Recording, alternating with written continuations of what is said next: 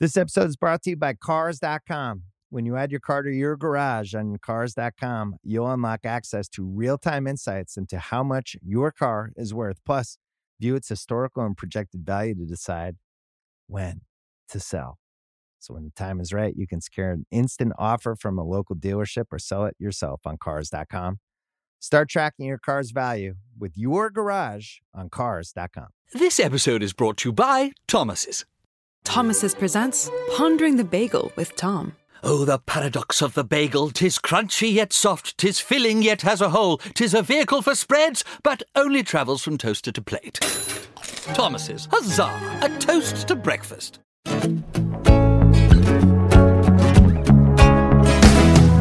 Hey everybody, welcome back. This is Larry Wilmore. You're listening to Black on the Air. It's good to be back. Missed last week. I was pretty busy last weekend at the launch of my new show on Peacock and called Wilmore. So much fun, guys. I'm having a blast. You guys download Peacock. If you are listening to my podcast, I need your support out there. Tell your friends, tell them about my show and watch the show. And I hope you enjoy it too. I'm really proud of it. And it's different from what I'm doing on my podcast, which is nice. It has some overlap where I feel like I'm talking to the audience directly. The interviews are kind of short and that can be frustrating, but it really is a lot of fun. We do a thing at the end, if you haven't seen it, called Lightning Round, where we have a lot of fun. We had Roy Wood on from The Daily Show this past week. He was hilarious. So I'm going to continue to do that. And it drops every Friday night on Peacock at 9 o'clock Eastern, 6 o'clock Pacific is when it's first available. But you can watch it anytime. Some people have a little coffee in the morning, watch a little Wilmore. And Amber Ruffin, by the way, too. Amber Ruffin has a new late night show. Her started last night. She's amazing. She did a great job. So funny. So, wake up in your Saturday mornings, have a little Amber and Larry with your coffee. Sounds good, guys. We got some good guests coming up on the show and some really good topics. I'll tell you, here's what I'm trying to do on my TV show. We only have a certain amount of time. We've got like 11 shows in 10 weeks, I think. Something like that. It's crazy. And I'm definitely going to comment on the election, of course. That's the amount of time. But also, we're trying to comment on what's happening out in the culture. So we're trying to do both things, within the episode. And many times what we'll do is we'll just take a topic and just do that episode about it. Like last week was voter suppression and voter depression. Talked about those two. This week, we're going to talk about police and what's going on with the relationship between police and Black community, which is a tough issue, And of course, we're not going to be able to cover it in depth, but we'll try to do at least from an interesting angle and see what we can do in it and that type of thing.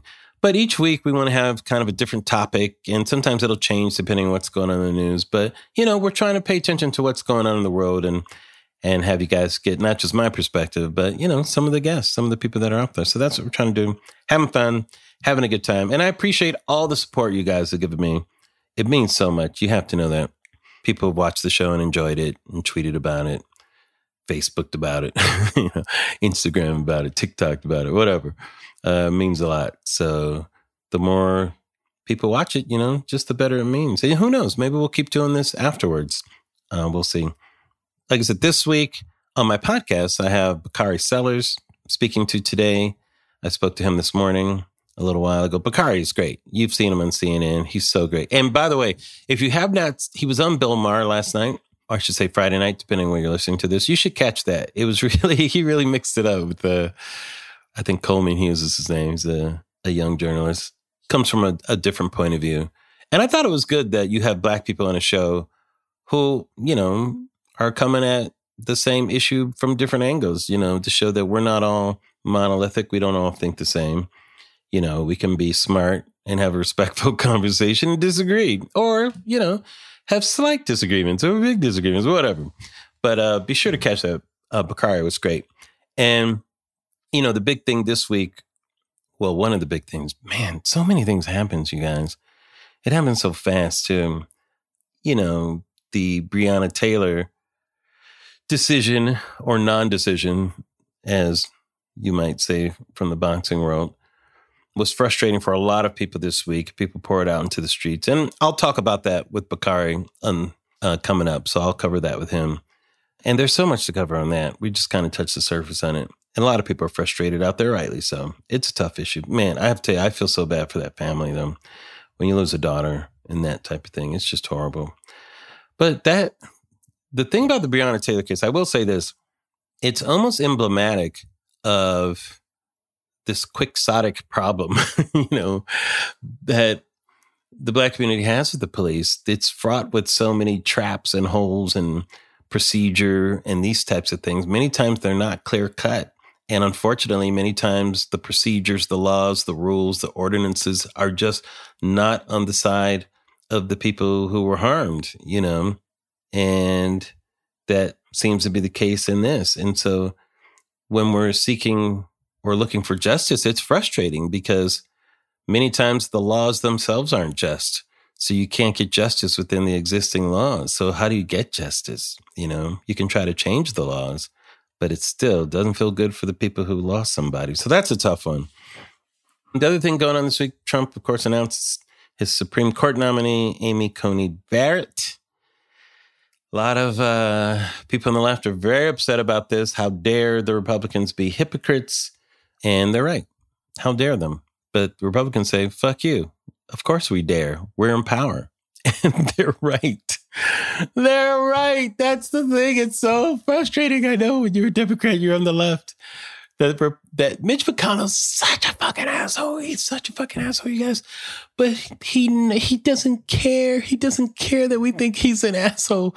He plays the long game. And I talk about this. Please watch my show from last night on Peacock. My opening's all about this. This motherfucker does not care about your feelings. He doesn't. He wants to nominate judges and nominate judges he has.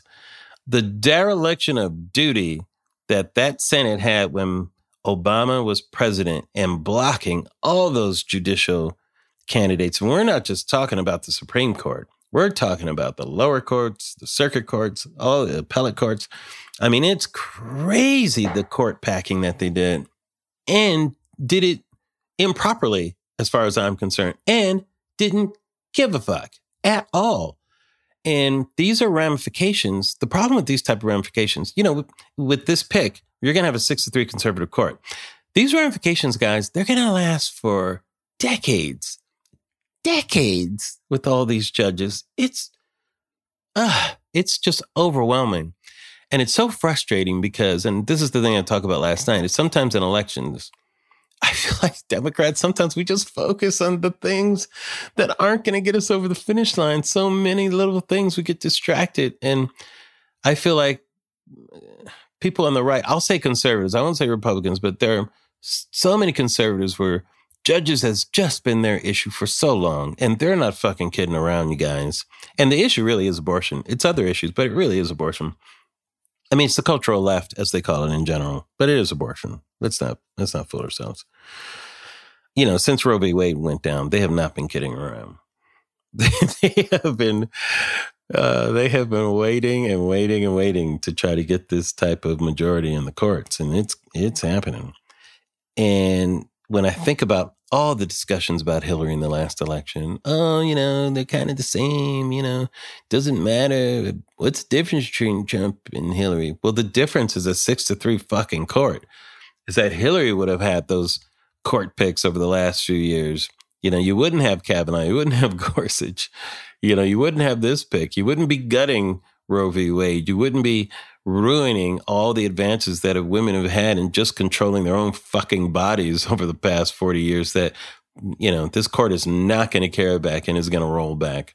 And some of those ramifications just don't have to do with abortion and ability to make that decision. They have to do with just basic fucking medical care for women, especially women of color, without means, without the ability to pay for services, and who get caught in this ridiculous bureaucratic hole where people just go unserved. They just go unserved in a way that is criminal in our society. And because people are against one issue, they just don't give a fuck about this other shit. So we'll see. I'm probably being a little more negative than I normally am. It's Saturday morning, so we'll see. So that's just me saying, guys, we got to get out and vote. We got to get this motherfucker out of the White House. He got to go.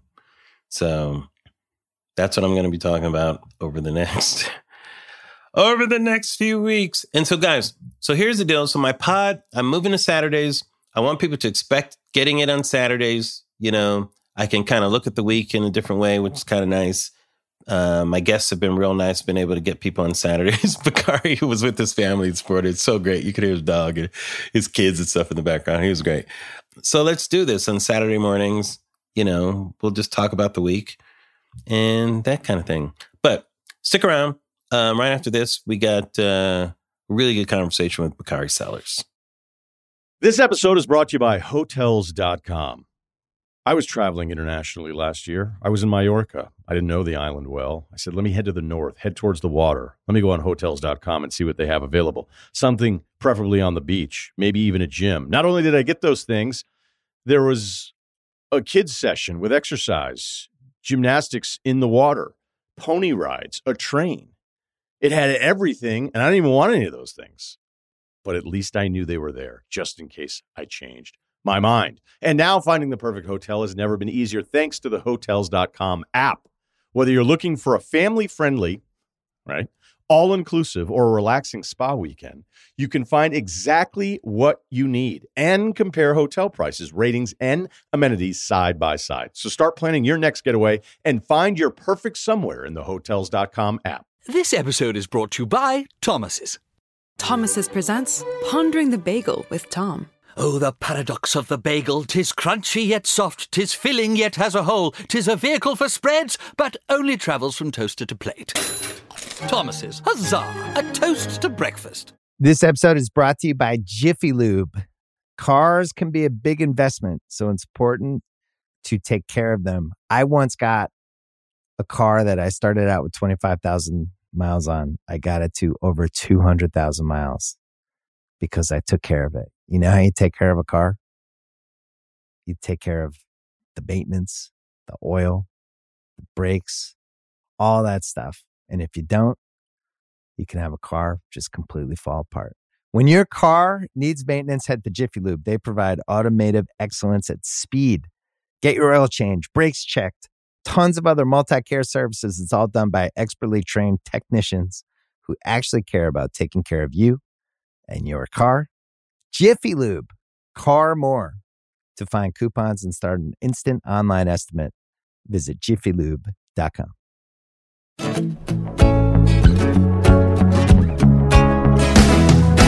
Okay, welcome back. Very happy to have this next guest. Actually was kind enough to help me kind of practice my new show, you guys. Really nice guy, but also one of the best voices to hear out in the wilderness these days. You've seen him as a CNN contributor.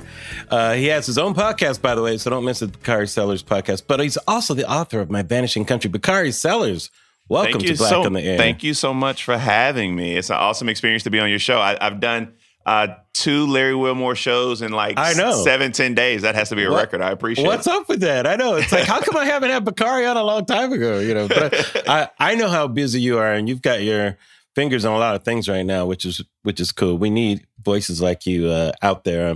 I was so we're recording this on a Saturday mornings now. I kind of, now that I'm doing my show, I'm moving to that, and I happened to catch you on Bill Maher last night. I thought you did a great job, as you always do. Yeah.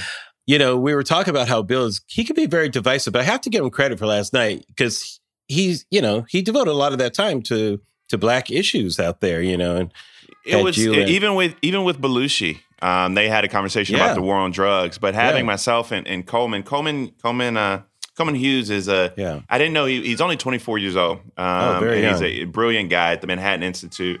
Yeah. He just comes from a different perspective on the issues of race. Sure. And I tell people all the time, you know, Black folk, we're not all monolithic, right? That's right. We all think differently. I do think when he gets, and I don't want to sound condescending, but I do think that when life experiences sometimes catch up to you, some of those views will mature and change. Certainly. Yeah, I know you're talking about, but the expression I say is like, well, you're a researcher, but I'm a witness. So we have kind of a different perspective on this. It's like, I appreciate it's like someone talking to you. They're like, racism is not really a thing. It's all in our head. And I'm like, okay, tell me what that data says. And I'm going to tell you that here I am. My wife almost died last year giving birth to twins. She's a black woman. And we know that black women are three to four times more likely to die during childbirth. So tell me again what your statistics say. You're a researcher and I'm a witness, right? Yeah. But it was a good, healthy dialogue, and people are having these discussions about race, and they're having them more in the open. So, it is what it is. I think it's great that it's nuanced, and I agree with you because it's easy to dismiss black people as monolithic, and we have the same views. And it's not just Coleman being young. There are many older blacks that have a different perspective because they've been through a whole lot too. That has been different, right? I mean, it's that you have an entire generation. I was supporting Kamala Harris, and I was like, everybody's not going to be with Joe Biden. And then my mama and all her friends were like, nah, we with Joe. We appreciate this. We know how hard we have a trust there. We know how hard these rights were to win. We're not going to risk it on an unknown quantity. So that's right. Here we are. But you're right. And having you back and having your show back actually adds, it's a great deal of value, especially. I mean, it's the perfect time for your voice because, we have to have more black people being unapologetic and speaking their truth. Definitely. I remember writing an article about Ali when he passed away. It was for Time Magazine, actually, and I talked about his unapologetic blackness and what it meant to me as a kid, to hear unapologetic blackness from somebody when that never occurred in the media at that time, to me, was one of the most powerful things about Ali as a public entity, because he was a sports figure, and I'll never forget. That is the biggest effect that man had on my life, besides, God, I'm getting emotional now because I'm thinking of how much that meant to me, Bakari, because Bakari, people don't understand, there was a dearth of that in the media, people being able to embrace blackness. And I liked what you said last night. You were making a point. It kind of got talked over when they were talking about colorblindness. In the abstract, all of that stuff is great in the abstract. But in the real world, blackness is a quantity that needs to be valued because it's been, and the reason why, and the reason why is because it's been devalued. We're not at the point where we can have that it doesn't matter. No, niggas, it has mattered for so long, right? Exactly. That's exactly that was my point. And I was like, colorblindness is bullshit. It's like a cop out. It's like I don't see rays. What are you talking about? I'm right here. Yeah. You start waving at people. Hello. But no, and Bill's unique. And as we were talking about earlier, people watch Bill to either hate him or they watch him because they love him. Yeah, they like to take sides. Yeah. And so it's a good show. And I think that you probably have a good bit of viewers like that too, who either just love you or hate you. I don't know anybody lukewarm about Larry. But he's all right. It's okay. And by the way, when I did the correspondence dinner, a lot of black people did not like the fact that I said my nigga to Obama, especially the older generation. I remember that. The older generation was not having that, but the younger generation was like, that is the blackest thing I've ever seen, because they understood I was having a private moment with them. Because let's be honest, Bakari, if we're in the barbershop and Obama's in there and somebody said, my nigga, nobody would have a problem with that, Nah, because Barack would be like, what's up, my nigga? Exactly. That's exactly. I just decided to do it in front of white people. That was the issue. And they were hella uncomfortable. I remember that. Exactly. No, I remember that. You did make one. Didn't you make a joke about Wolf? I think CNN still probably hate. It was kind of unfortunate. They still hate you for that joke. It's unfortunate because it was. I was trying to make a sarcastic joke, but it just didn't come out right. It didn't land though. It was No, it didn't land. And I like Wolf. He's a good guy. I didn't mean that. It's too bad that they actually hate me for that. You can't go after Wolf. Wolf is actually the nicest. I actually laughed at it. And Wolf laughed at it too. No, Wolf is he's the nicest guy. person. Yeah, he's the nicest person. I should send him a note because I hate that thing is out there, because he really is. He does a yeoman job. He's a great guy. You should invite him to come on your show. I don't know. Do you think he would? I don't think he would. I don't think he would either. But you should invite him at least. That would at least start the conversation. I should start the conversation because he is. I hate that the sarcastic way I meant that joke got lost. And it just tumbled. Here's what happened, because it happens in real time. How do you prepare for how do you? So let's back up. How do you prepare? I just had Steve Harvey on my show recently, and I said, Steve, do you miss stand up? And although it was a hosting thing. It was still had the elements of stand up. Right. And Steve said, I miss the audience laughing, but I don't. He's like, I don't miss the 2 hours before almost being about to throw up, nervous, going through that in my head. How do you prepare for that moment, man? It was such an amazing moment for you to be in, and you were so good at it. It's tough because, it's not a normal type of audience. So you kind of have to choose what approach you're going to do. And I chose to do it as a roast, but I guess people weren't prepared for a roast, And in a roast, you kind of... Yeah, you can. And I made sure that I got everybody, not just I'm up there like roasting Fox News or that type of thing, and... So, who knows? You don't have a chance to really try it out. So some of it didn't land, of course, but that's fine. As a comedian, you don't care about that. You hope that some big ones do land. But I always felt bad about the Wolf thing. And I've never really talked about this. I never talked about it because Wolf's not a bad guy. And the way the joke came out. What did you call it? You called him a drone, I think, right? I'm trying to remember. Speaking of drones. Exactly. I was almost drunk when you were up there. I was on the verge of. So I was like, let me remember. I know. And the thing is, I remember the room turned to me a little bit before that, but that really turned the room, and I never got them back. I got some laughs here and there. You didn't get the room, but that we had this discussion. I believe me and Don Lemon had this discussion. We were like, he didn't get the room, but everybody who watched that thing loved it. Different. Yeah, it was totally different. Yeah.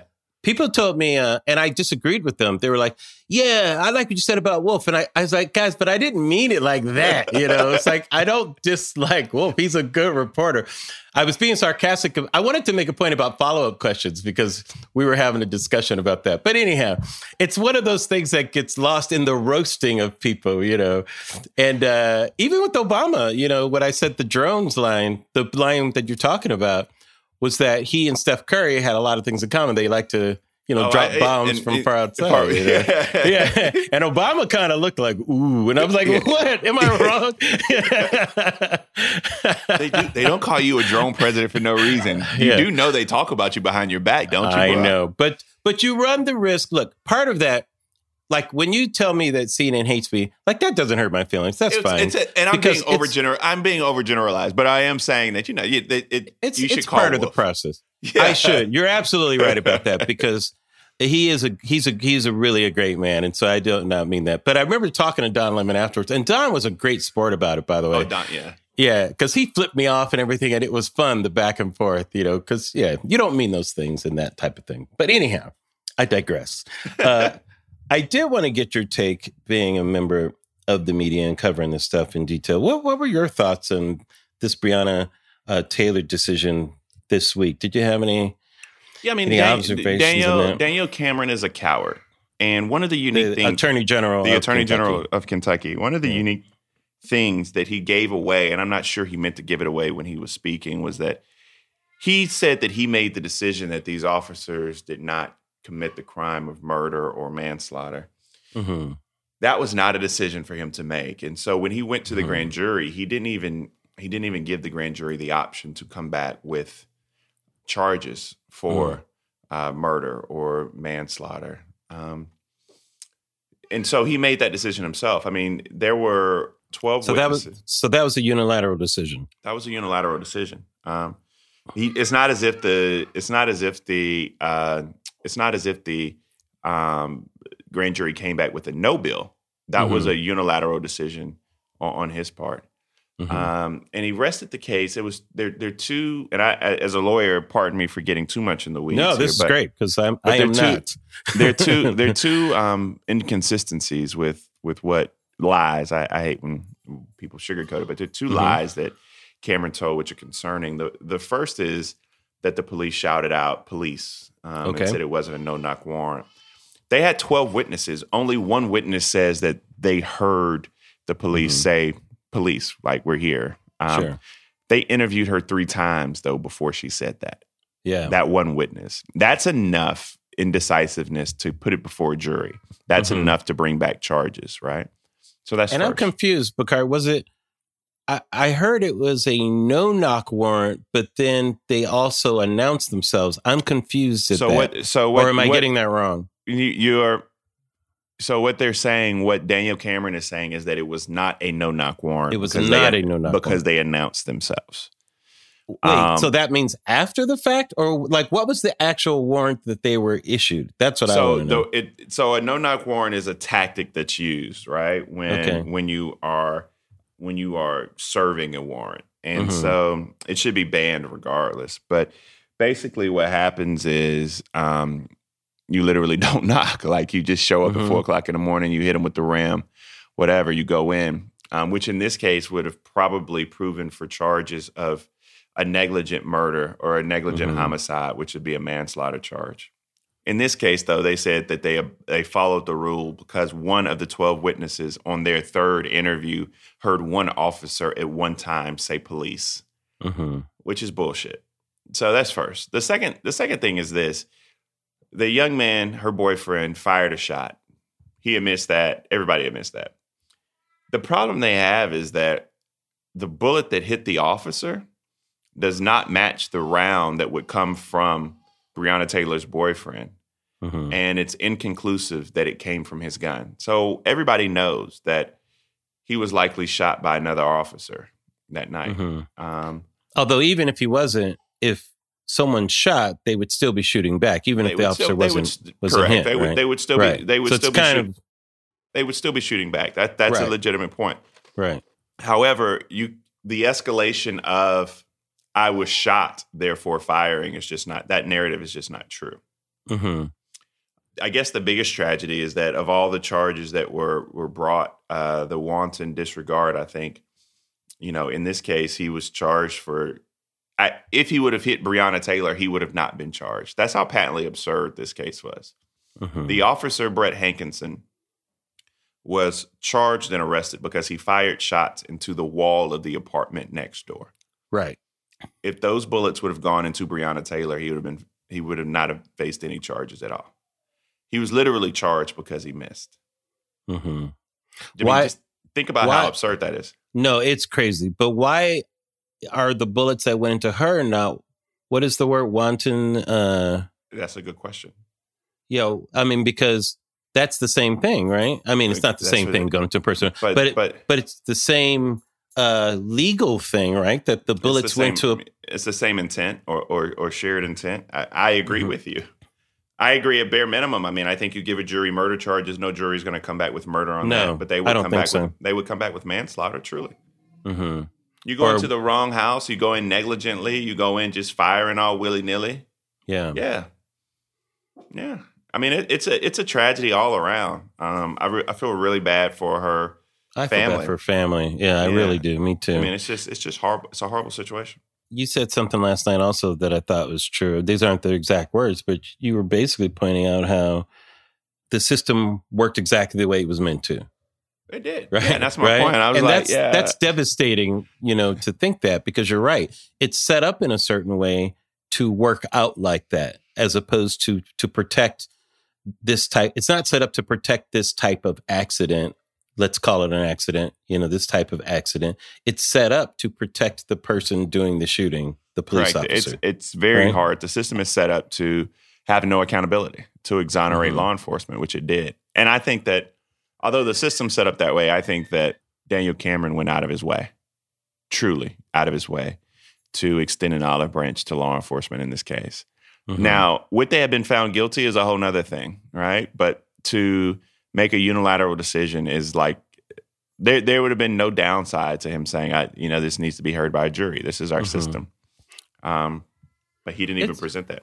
It's been so hard to get information on this case. This is one of those things that, because this happened in March, I think. Correct. And the officer wasn't fired until June. And for the life of me, I couldn't get any information. Like, well, what's the sequence of events? Like, what exactly happened? What does the place look like? What does this inside of the apartment look like? Like, how small is this space? What's the possibility of this happening? Like, are those high probabilities? Like, did they Like when you say they not, like, you know what I mean? These are important questions. Like did they knock down the front door? Did they bust through it? And then did they bust through a bedroom door also? Like, were there 2 doors that were busted through? The best response to your questions, and I think whenever you give your next public, kind of, I don't know, it's a monologue. It should ask Daniel Cameron to just make everything public, to be transparent. I mean, why not? I mean, he refuses to. But these are questions that everyone has. You're not asking questions that make no sense. But I think the public demands that level of accountability. Give us the grand jury minutes. Open up it's over now. I mean, you have somebody charged with shooting into a wall. The wall got more justice, right? So that's where I stand on this. I direct ask. I'm asking people to make a direct ask for the Attorney General of the Commonwealth of Kentucky to make everything public. Even if it is made public, though, can there ever be what maybe, I can't speak for the family, but maybe what the family might be considered justice in this? Maybe, probably not, right? Yeah, I mean, well, there's still one more arrow in their quiver. I hate that term, but they still have the federal government, the FBI, still reviewing the actual issuance of the warrant. And, they walked into a house looking for guns and money and drugs and stuff. And the man was a rightful gun owner. They ain't had no money and they didn't have no drugs. Mm-hmm. And his 911 tape is heartbreaking. I mean, I know.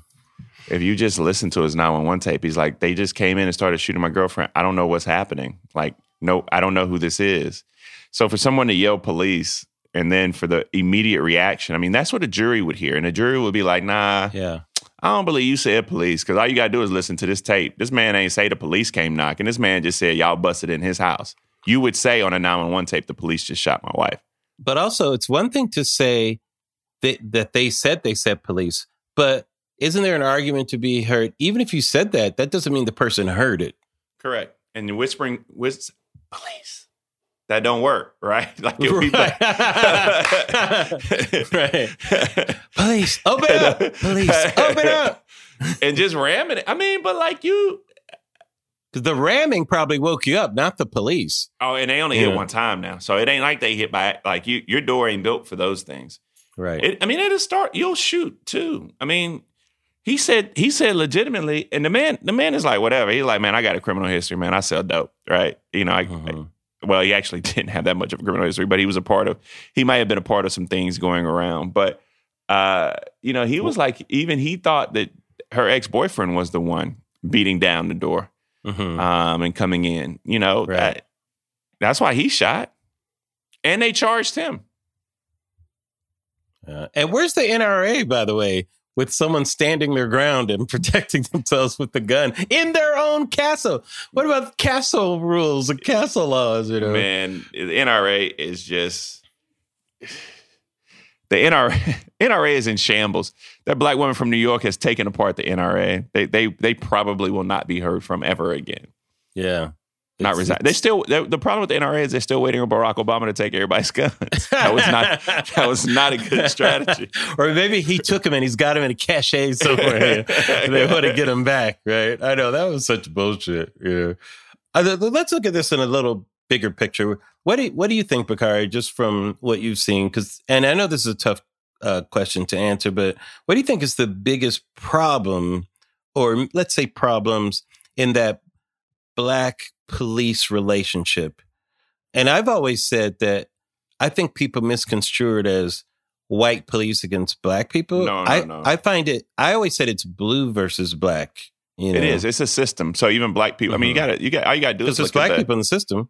Yeah. I mean, look at Daniel Cameron. I mean, what are you talking? I mean, Daniel Cameron is a part of a system of white supremacy, right? I mean, you don't have to be white to be a part of.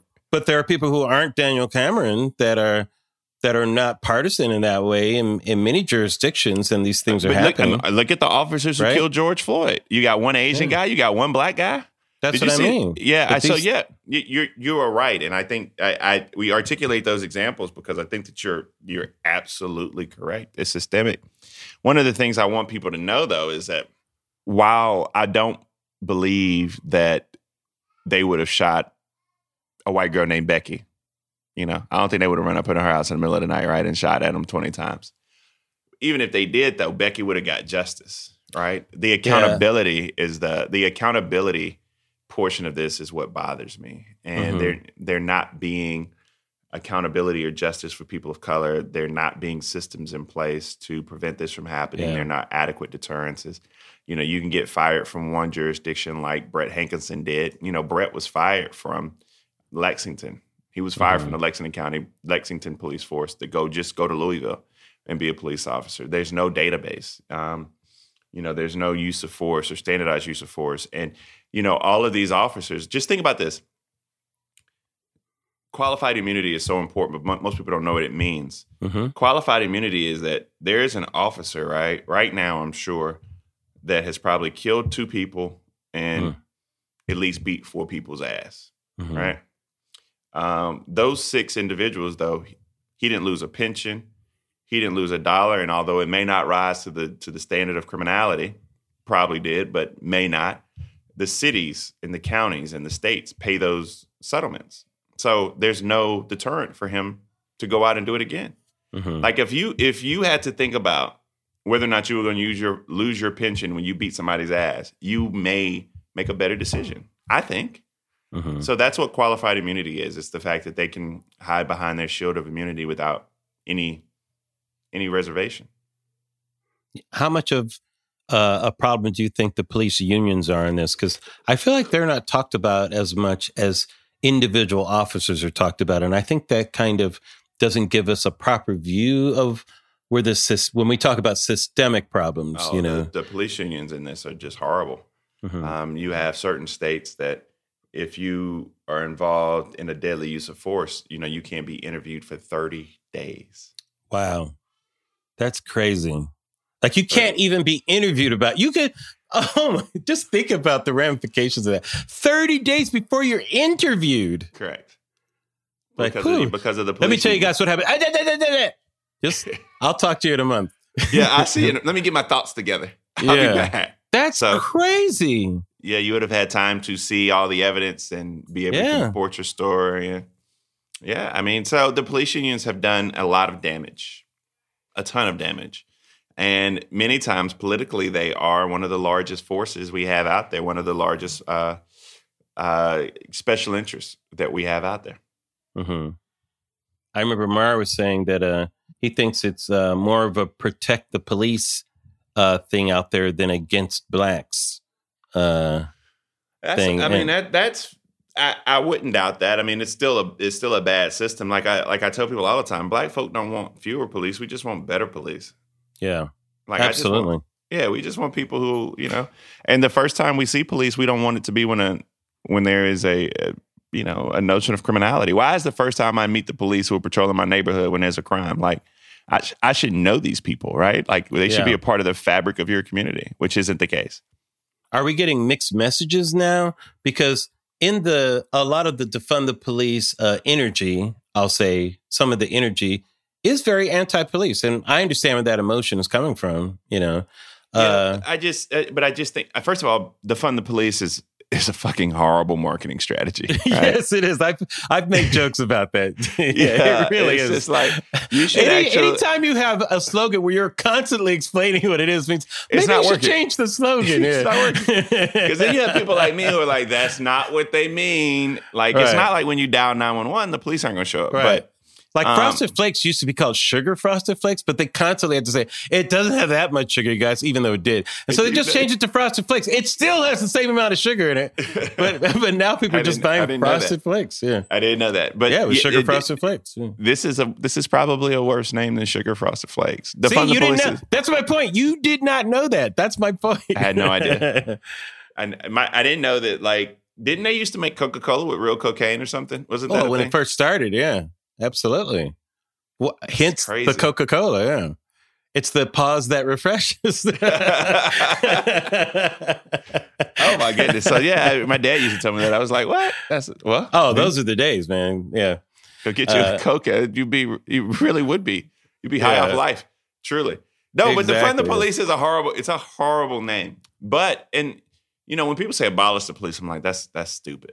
But there's abolitionists out there. That's a movement too. That is a movement too. But I think reimagining the way that we police, most law enforcement officers, they're like, man, 40% of the 50% of the calls, they don't need a police officer. Right. They need a mental health professional or I'm going out there and a wife and a husband are arguing with each other, man. They need a therapist. They don't need me.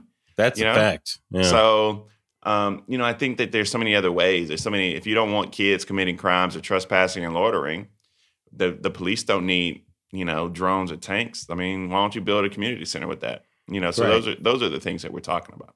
Yeah. Where do we put, this is a tough one for me, and I know you think about this too. When we think about the violence that's happening in our communities from criminals, here's the term that I hate, Bakari, black on black crime. That's not a thing. Well, I don't like the term because it's it's just too general. You think like black lawyers and doctors are just going around shooting people because it's black on black crime, It's like with the crime that people are talking about is criminal behavior that's going on, usually by gang members and that sort of thing. But it's not black behavior. People act like it's black behavior that's going on there. Right. So it's a deeply racist trope, right? Black on black crime is a myth. Let me tell you why it's a myth. Because we're deeply segregated in this country. Over 80, 90% of the murders committed against white people are committed by other white people. Why? Mm-hmm. Because we're deeply segregated. And, you commit crimes against the group of people that you're with. Mm-hmm. What do you call a crime when a white person, what do you call it when a white person shoots another white person? You call it crime, right? Mm-hmm. So when a black person shoots a black person, it's not called black on black crime. It's literally called crime. That's it. But they use black on black crime to make us hyper toxic, hyper aggressive, hyper violent, to say that we just have this greater propensity to kill one another. And I'm like, no, that's not the case at all. We just live in segregated communities. So black folk are more likely to kill another black person, just like a white person is more likely to kill another white person. But it's just called crime. So let's stop making it out to be something that it isn't. And that's where we are. Also, if people point to the numbers, well, the problem really goes back decades of some of these neighborhoods that have had these problems because of, the nature of some of these concentrated urban areas where, there's a lot of blight and these sort of things. There's a lot of issues around why those numbers are so high and why a lot of these issues have been ignored for so long, Bakari, and so much neglect that has been in those areas. People forget that 911 as a joke was about the police not showing up. Not showing up. That's right. That's what 911 as a joke was about. That, we always felt left out in this, in the police coming to our aid equation, which is kind of ironic that people think that we want to get rid of the police presence. It's like it's always been the other way around. These are the things the hesitancy. You have these people. You've seen the clips where people. I can't remember where it was. It was in California somewhere, and they called the store owner. They were looting, and they called the police, and the police come and arrest the black folk. Oh, I saw that. Yeah, that was great. And they were like, "Nah, we own the store. Like they were not the looters. We literally own the store." And so, and I'm tired of people saying we just need more training because that's not the case. I mean, we need a lot. We need to reimagine the entire system. What is the biggest thing that needs to be reimagined? Because there's still going to be these types of interactions. Like, for instance, when someone says, well, we need to send a mental health thing, all that is good, but it doesn't change like what's going to happen with George Floyd. They were called on a counterfeiting thing that the police are coming for that, Yeah, it was a fake $20 bill. I know.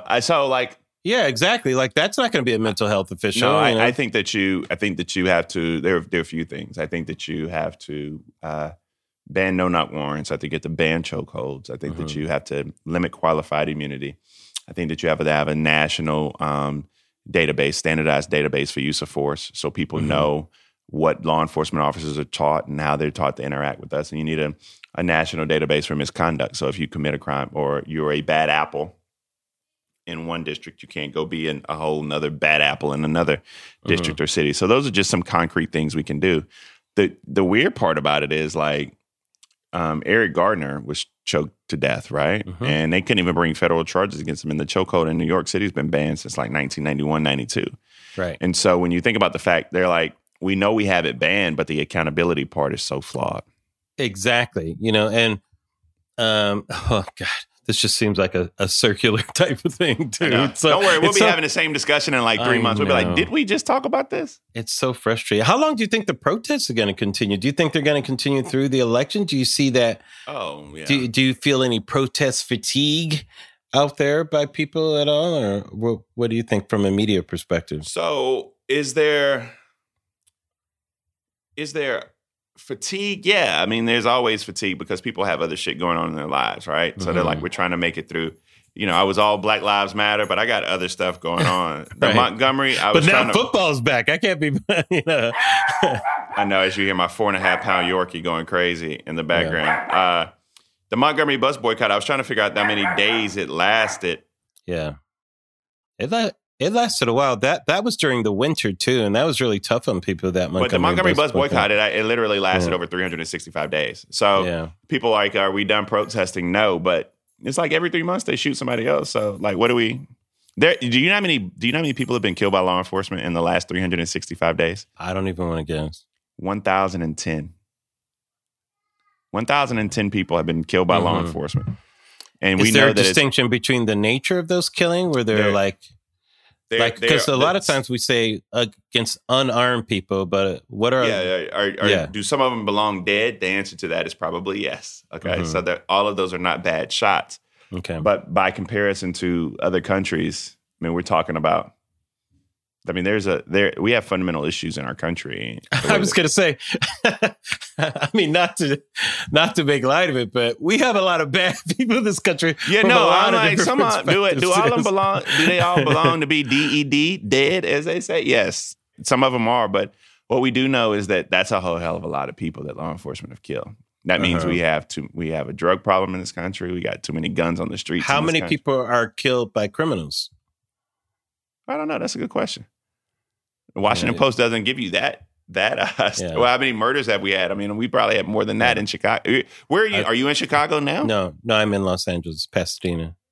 Oh, great. My family's from Chicago. They're from Evanston. I can tell by how good you look right now. Your skin looks really good. I can tell you're in LA. I don't know about that. We've had all these fires here and everything, so we haven't had much sun lately.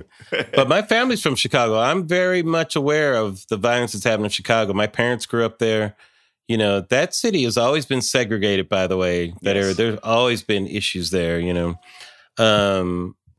about how many actual homicides. How many actual homicides? I was like, I don't know the answer to that. That's a really good question. But I do know that law enforcement has killed 2 times more Black individuals in the last decade, which is the trend, than white individuals. And 3.5, but Black men are 3.5 times more likely to be killed by law enforcement than white men. What's going on, Bakari? Our country's so divided right now in so many ways. And from a media perspective, is it to me, when I look at this, because I try to get information from as many different places as I can. And for me, part of it is not so much that it's to be informed. Part of it is, but I want to see how people are shaping narratives, and because it kind of is what I do, is I comment on that type of thing as well, Do you comment on people shaping narratives, or do you shape narratives? Well, I guess arguably you could say both, I guess. But I think I did more of the commenting on it before, I guess I should say, But it's shocking to me how different the narratives are in this country. Not just that people are divided, but the narratives are so different. So what I did was when I taught at the University of Chicago, I taught one semester there in David Axelrod's Institute of Politics. Mm-hmm. I gave my students an assignment, which is one of the best assignments I've ever taken part of. Mm-hmm. For 1 week, they had to watch Fox and Friends. Yeah. The next week, they had to watch CNN New Day. And the next week, they had to watch Morning Joe. Yeah. That's great. I love that. I love it already. Yeah, I call my students at the University of Chicago my Range Rover babies. When they watched Fox and Friends, they were like, "What? Like what? What? To use a very Negro colloquialism, where they do that at? That's basically what they were saying. We got some preciousness coming on screen. I know. Say, hey, Uncle Larry. Oh, look at that one. This is Stokely. Hey, look at that. That is some activist blood in there. How you doing, Stokely? Aren't you cute? Say hello. For those of you that can't see, there's the cutest little kid with the pacifier in his mouth. who has to get on daddy's lap right now because that's how it works. That's how it works. They don't care. He likes the camera. I don't know where he got that from. He's very. How old is he? 2? Yeah, they're 22 months. As he slaps daddy and runs away. I think that was a pretty good guess. 21 months. 21 months. Yeah. As my wife is yelling at me in the background. Yes, that's hilarious. Yeah. Very cute kids. But we were talking about how they watch Fox and Friends. Oh, they were like, where do you do that? So it's a good social experiment. Everybody needs to. I think so too. I agree with that completely. But Fox and Friends is special TV, man. I don't know what they're talking about. I watch it every now and then. It's just the narratives, as you say, are so it's completely different. It's completely different, Bakari, and it's shocking how different it is. And all those experiences for the people who are in it are completely authentic. Are they though? Yes. No, I have this argument with my liberal friends all the time.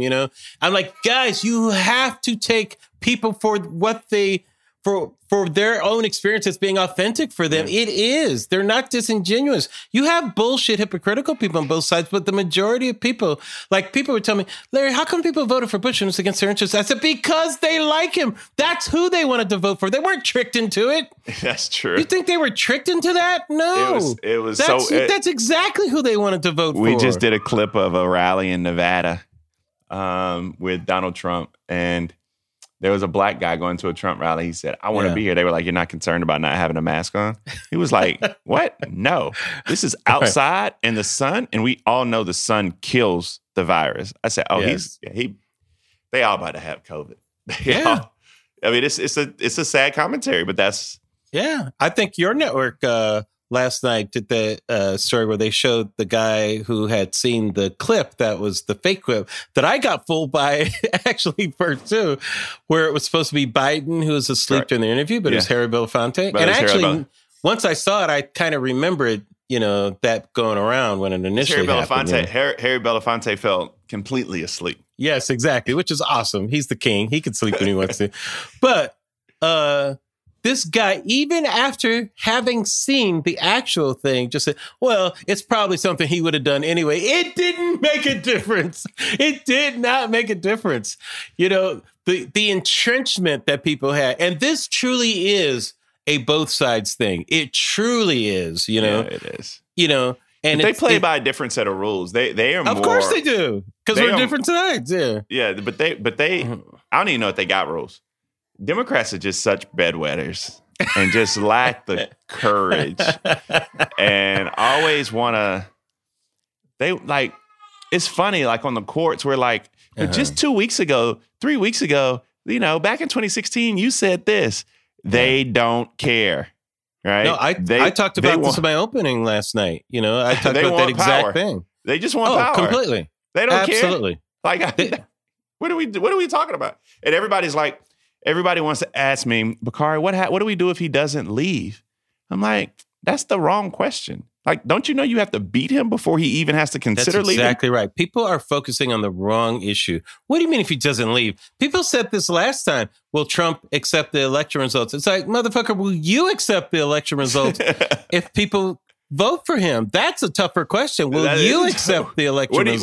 What are you going to do when you lose the Electoral College, right? So, as Sean Connery said, what are you prepared to do? I mean, that is a more interesting question, Yeah, Democrats we are funny creatures because we always are asking the wrong questions at the wrong time. At the wrong time. I agree with that.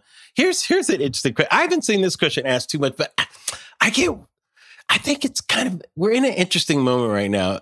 Some of it's a larger question about, I thought of it last night when they had Coleman on, that there is a youth Black conservative movement that's kind of out there. Some of it is represented by extreme voices like Candace Owens, who's kind of her own type of thing. Yeah. But some of it is a little more thoughtful and is actually a little more grounded in just, let's say, traditional conservative philosophy more than Trumpism. I'm giving it the benefit of the doubt right now, No, there are some. I mean, I have a good friend, Michael Singleton, who's like that. He's, you have a few people who, even Jerron Smith, who actually is the Black Republican in the Trump White House, they are more just black, K. Cole James. They're just black conservatives. They're not right. They don't ascribe to the racism that Trump brings to the party. Sure, exactly.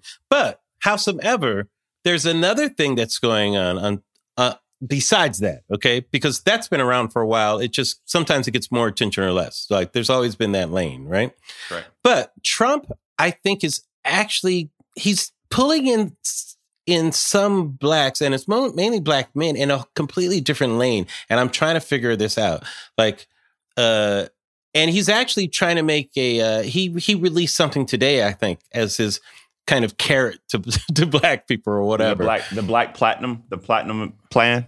That's what it's called. I was like he's going to give us Escalades or something like that. No, I was like, so how many dances when I go to the back with this plan? How many songs do I get with this? I was like, I know exactly the reference. It's like, do I get a bottle with sparklers? I mean, what do I? Does going to the polls take on a different meaning? I know, take on a different meaning. By the way, have you seen, since we're on a random tangent, have you seen Take Your Booty to the Polls? I saw that. I just saw that yesterday. That's fantastic. It was one of the best PSAs I've ever seen. And somebody was like, "Man, can't believe the Democrats are doing this." I was like, "We're not that creative. This was Atlanta. This was. I wish Democrats were doing ads that people would actually talk about." But canvassing is canvassing, you know. Yeah, you're right. Now you were talking about you can't spell canvas without ass, is what I always like to say. Well, I've never heard that one, but it's accurate. You were talking about black conservatism, and he's making a direct ploy for black men, but he doesn't want black men to vote for him. Like it's a well, I think he does. No. I think he wants black men to vote for him. I think it's more of a suppression tool. So what he wants to do is have he doesn't want liberal black men to vote.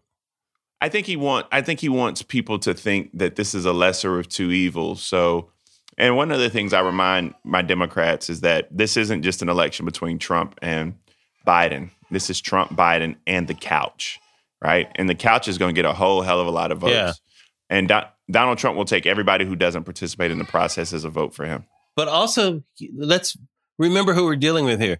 This man is the narcissist of narcissists. He absolutely wants black votes. Are you kidding me? Well, he wants that to fill his cup and have it overflow with, so he can brag about it. But the people who are running his campaign know that the reason they're doing this is to cause that level of chaos and confusion. But they can only do it with one group of people, and that's I would say men. That is a very cynical way of looking at it. I do think that he feels he can make an inroad here, and I think it's something to be reckoned with. Like, I agree with that. Like, because let me put it from this standpoint, because there are people who aren't, I call them not high information, but when I mean high information voter, I mean they're too busy working, they're taking care of their family, taking care of the kids. They hear about things, but they're not really political people. They much rather, when they watch television, they want an escape from all that crap, right?